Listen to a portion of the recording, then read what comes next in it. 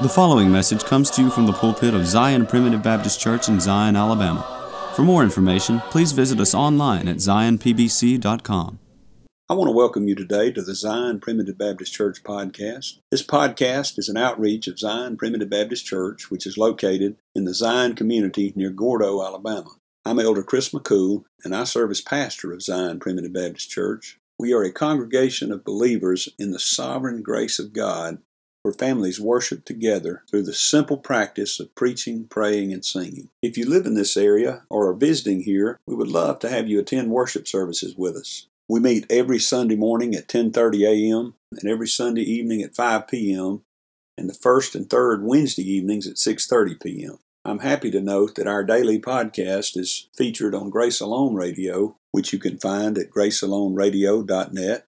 You can find the schedule on the website, and you can also download an app to your phone so that you can listen wherever you are. Grace Alone Radio is a 24-hour streaming service which carries the message of God's sovereign grace around the clock and around the world. Zion Primitive Baptist Church is located at 9487 County Road 49, Gordo, Alabama. That's near the intersection of County Road 49 and Alabama Highway 159, about 8 miles north of Gordo, Alabama, and about 10 miles northeast of Reform, Alabama. If you're interested in finding more sermons, you can go to our website at zionpbc.com. That's zionpbc.com, where you'll find all of our posted sermons as well as a link to subscribe to our podcast. You can also subscribe to our website, which will update you every time a new sermon is posted. I'm sure we are all familiar with the account of Peter and his 3-time denial of Christ. That's a sad story from Scripture, showing us how even a man like Peter, who was close to Jesus and who was one of the leaders of his disciples, can fall in disgrace. But what about in our own lives? Is it not true that we deny Him daily? Maybe not explicitly and verbally, but implicitly in our actions. Join us today as we begin looking at this problem of denying Christ. We're going to look at Peter's example, and through his fall, we can find both a warning and hope for our own case. Join us today for the first part of this message, but first we have a song selection that we hope you enjoy, and afterward please stay tuned for the message. Precious memories unseen angels sent from somewhere to my soul. How they linger ever in me, and the sacred past unfold. Precious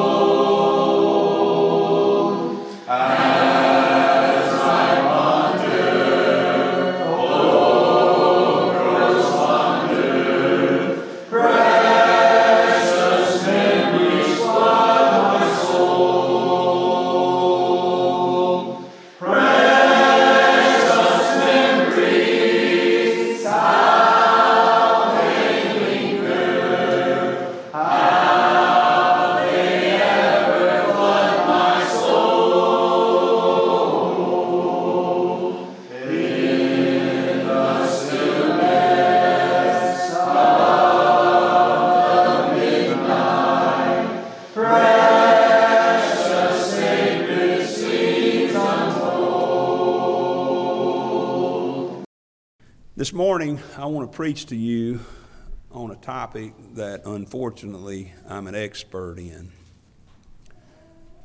In Luke chapter 22, beginning in verse 54, we read, "Then they took him," that is Jesus, "and led him and brought him into the high priest's house, and Peter followed afar off. And when they had kindled a fire in the midst of the hall, and were set down together, Peter sat down among them. But a certain maid beheld him as he sat by the fire, and earnestly looked upon him, and said, This man was also with him. And he denied him, saying, Woman, I know him not. And after a little while another saw him, and said, Thou art also of them. And Peter said, Man, I am not. And about the space of 1 hour after, another confidently affirmed, saying, Of a truth, this fellow also was with him, for he is a Galilean. And Peter said, Man, I know not what thou sayest. And immediately, while he yet spake, the cock crew, and the Lord turned and looked upon Peter. And Peter remembered the word of the Lord, how he had said unto him, Before the cock crow, thou shalt deny me thrice. And Peter went out and wept bitterly. I want to preach to you this morning on denying Jesus. Denying Jesus. We all know this story, and we tend to look down on Peter for his lack of faith, his willingness so quickly to forsake his Lord that he had walked with, and he had talked with, and he had prayed with, and he had dined with, and he had traveled with all over that Judean hillside. But the truth of the matter is that I myself am much more expert, in my own opinion, at denying Jesus than even Peter was. We all have denied Christ, and I don't mean in days past before we joined the church. I don't mean before we got baptized. I mean, if you'll be honest with yourself, as I try to be with myself, I believe you'll have to confess with me that this very week you have denied Christ. Not maybe literally and verbally, but in our lives and in our actions. I want to preach to you about denying Jesus, because we need to know where denying Jesus begins, and we need to know where it leads. And if we can have a little warning about how that works, perhaps we can avoid finding ourselves in the position that Peter was in, and in the position that we ourselves have been in our lives, and maybe not deny him so much in the future. One of the reasons I love that song, I Am a Stranger Here Below, that we used as our introductory hymn this morning, is because it reminds me that even though I deny him, even though I do not live in a way that pleases him, even though every day it seems like I'm continually back to warming my hands at the fires of the coals of this world, that yet Jesus loves me and he will not let me go. I'm so thankful for I'm fast forwarding. We're turning to the back of the book right now, and we're reading the end of the sermon, okay? It's that Jesus' free grace has saved us. And praise God for that, because it's the only thing that will carry us through. Because we, fallen humans, deny him constantly. So let's look at where denial begins, where it begins. It doesn't start here as Peter is sitting by the fire with the worldly people that he's hanging out with. Denial is conceived, if you will, in self-righteousness and self-reliance. You know why we need to understand that we are saved solely and wholly by grace and not by our works or our decisions? It's because only by understanding that we are saved solely and wholly by grace can we eliminate that pride, that arrogance that lifts us up to the level of God and says, well, me and the Lord got this done. The Lord did all he could do, and then I took it on across the finish line. No, beloved, you were running the opposite direction of the finish line. The Lord had to get it across the finish line. That's what he meant in John 19:30 when he said, "It is finished." He finished it because he knew we couldn't. And we need to remember that, because denying Jesus begins, it's conceived in our own self-righteousness. Just flip back a page here to verse 31 of chapter 22 of Luke. The Lord said, Simon, Simon, behold, Satan hath desired to have you, that he may sift you as wheat. Now we're going to come back to that in a moment, because it's very important what we read next, but that's something we'll talk about in a minute. But I have prayed for thee, that thy faith fail not, and when thou art converted, strengthen thy brethren. And now look what Peter said. He said unto him, Lord, I am ready to go with thee both into prison and to death. Back over in Matthew, hold your finger there, but turn back with me to Matthew chapter 26, and Matthew elaborates a little bit on this. In Matthew chapter 26, and beginning in verse 31, Jesus said unto them, now listen to this. This is the word of our Lord, okay? Jesus said unto them, all ye shall be offended because of me this night. For it is written, I will smite the shepherd, and the sheep of the flock shall be scattered abroad. Now notice what he has just told them. He's saying, guys, you're all going to be offended. You're all going to be scattered. You're all going to forsake me. You're all going to flee. He says, but after I am risen again, I will go before you into Galilee. Now, he's just told Peter, this is what's going to happen.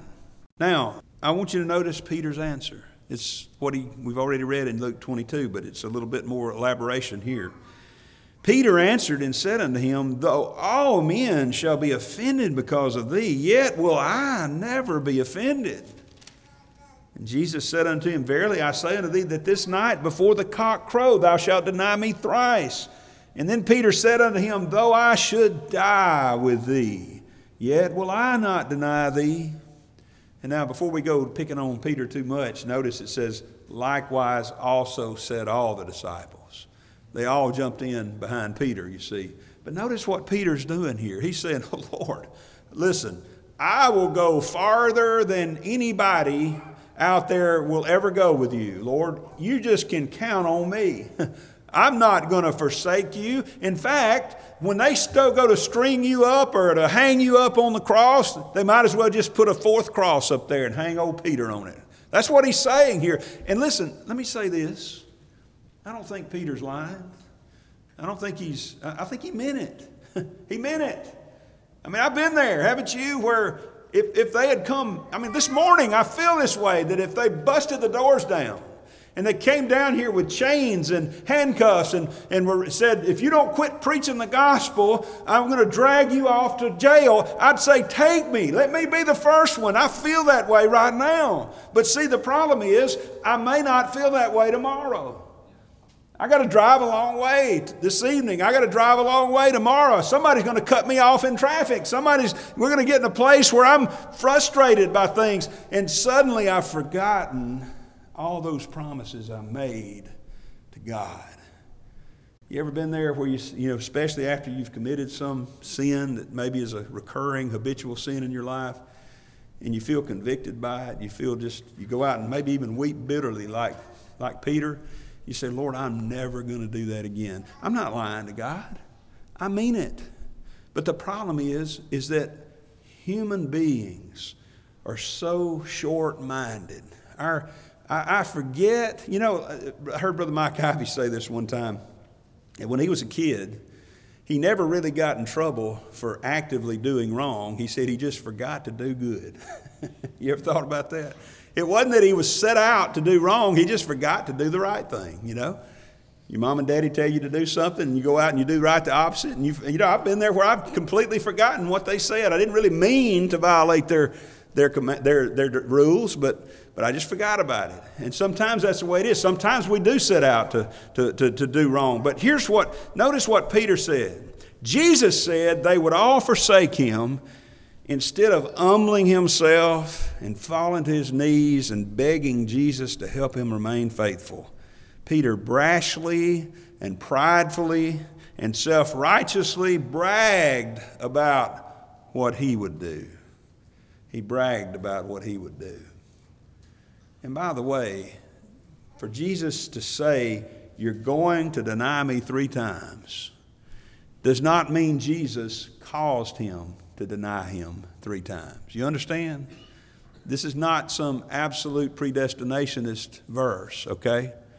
This is a verse that shows us simply that Jesus Christ, as we're told in John 2:25, he said there, he needed not that any should testify of man, for he knew what was in man. Child of God, he knows you better than you know yourself. He knows us better than we ever can know ourselves. He knew what Peter was going to do. And you know something else Peter should have remembered? Now, I know Paul hadn't written this yet in 1 Corinthians 10 and verse 12. But it's a principle that carries throughout the Scripture. Let him that thinketh he standeth take heed lest he fall.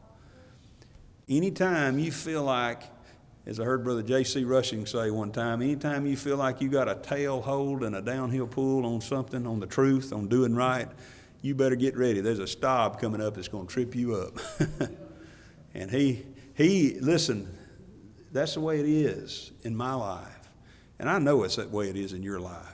I trust I'm not throwing out false accusations here.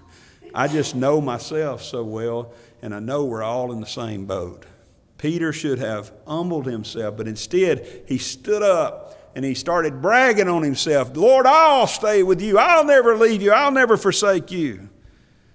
See, denial begins in self-righteousness. It's conceived in self-righteousness, but it finds its maturity in separation. Notice back in our text verse this morning, back over in Luke chapter 22 and verse 54, after they took Jesus to where they were going to ultimately scourge him and plait a crown of thorns and put it up on his head, it says Peter followed afar off.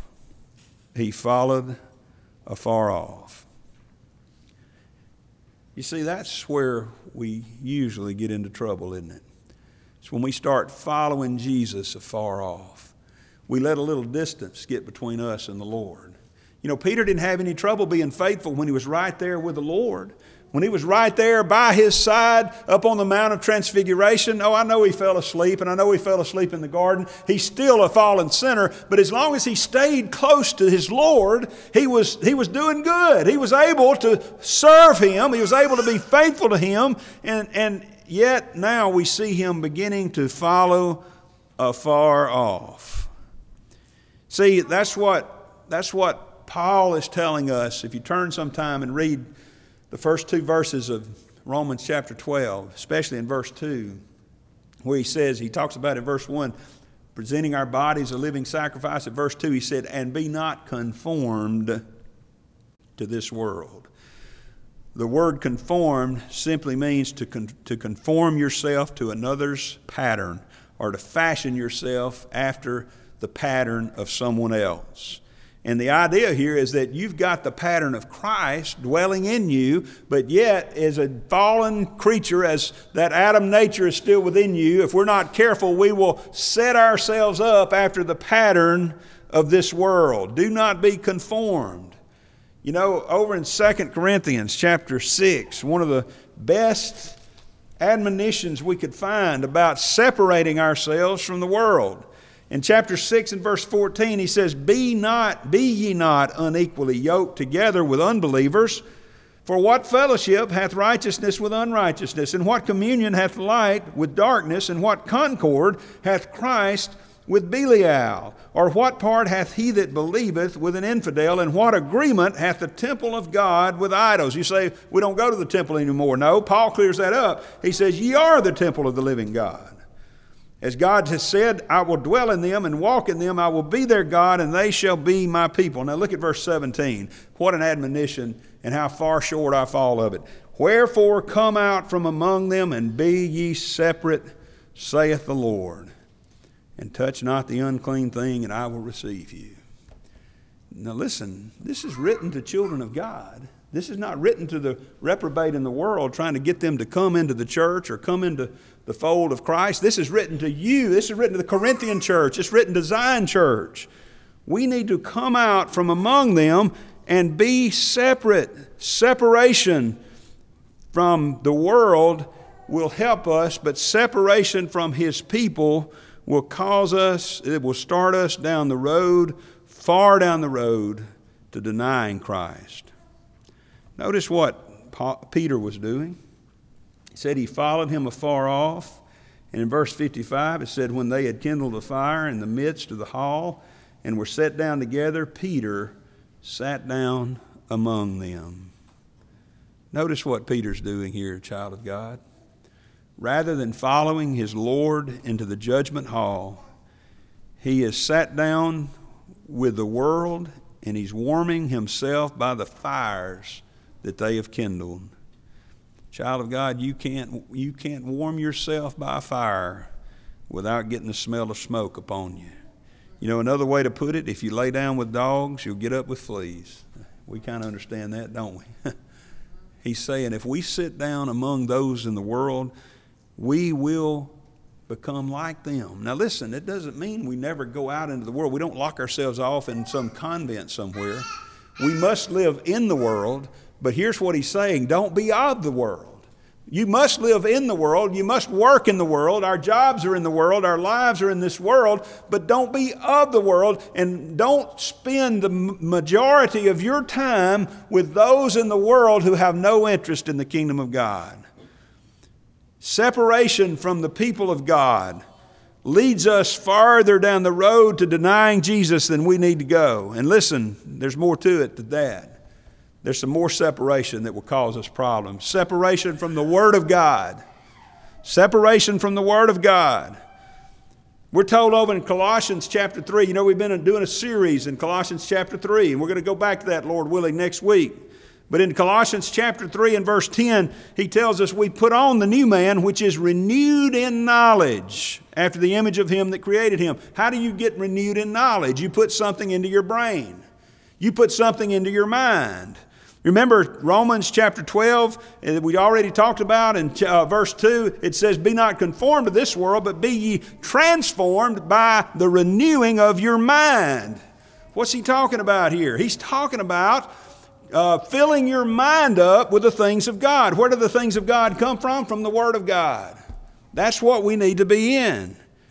Notice what he says in the counterpart to Colossians chapter 3 over in Ephesians chapter 4. He says in Ephesians chapter 4 and verse 22 that you put off concerning the former conversation or lifestyle, the old man, which is corrupt according to the deceitful lusts, and be renewed in the spirit of your mind. And that ye put on the new man, which after God is created in righteousness and true holiness. Beloved, to be transformed by the renewing of our minds, we must be focused upon the Word of God. We must be filling our minds with the things of God. That's what Psalm 119 tells us, right? Remember Psalm 119 and verse 9? Wherewithal shall a young man cleanse his way? By taking heed thereto according to thy word. Are you a young man here or a young woman? Are you struggling with cleansing your way? Take heed to your way according to the Word of God. Take heed to where you go. Take heed to who you hang out with. Take heed to what you're thinking. Take heed to what you're watching according to what the Word of God says. You see, he tells us just 2 verses down in verse 11 of Psalm 119, thy word have I hid in mine heart that I might not sin against thee. I can speak from experience to this. It's very hard to engage in active sin while you're quoting the Word of God. Now, I'm not saying there aren't hypocrites out there, even reprobates out there that can pull the wool over our eyes, wolves in sheep's clothing that can do it with. But I'm telling you, if you're a child of God and you've got a tender heart toward the Lord, it's hard to commit those, to participate in those active sins while you're thinking on the Word of God or while you're reading the Word of God. My point is this, is that when you hide the Word in your heart, how do you hide it in your heart? You have to open it. You have to hold it in your hands in order to hide it in your heart. And you have to read it. And the purpose is that you might not sin against God. In Psalm 119 and 105, very famous verse, everybody knows it, thy word is a lamp unto my feet and a light unto my path. Separation from the Word of God will cause you trouble and lead you well down that path to denying Jesus. Due to the constraints of time, we will stop the message here. But please join us tomorrow for the conclusion of this message. If you would like to subscribe to our website, please go to www.zionpbc.com and sign up for email updates. If you have any questions, please feel free to contact the church at zionpbc1847@gmail.com. That's ZIONPBC1847@gmail.com. Or you can email me directly at jchrismccool@gmail.com. That's the letter J, CHRISMCCOOL@gmail.com. Again, thank you for listening. May the Lord bless you is my prayer. We thank you for listening to today's message. For more information, please visit us online at zionpbc.com.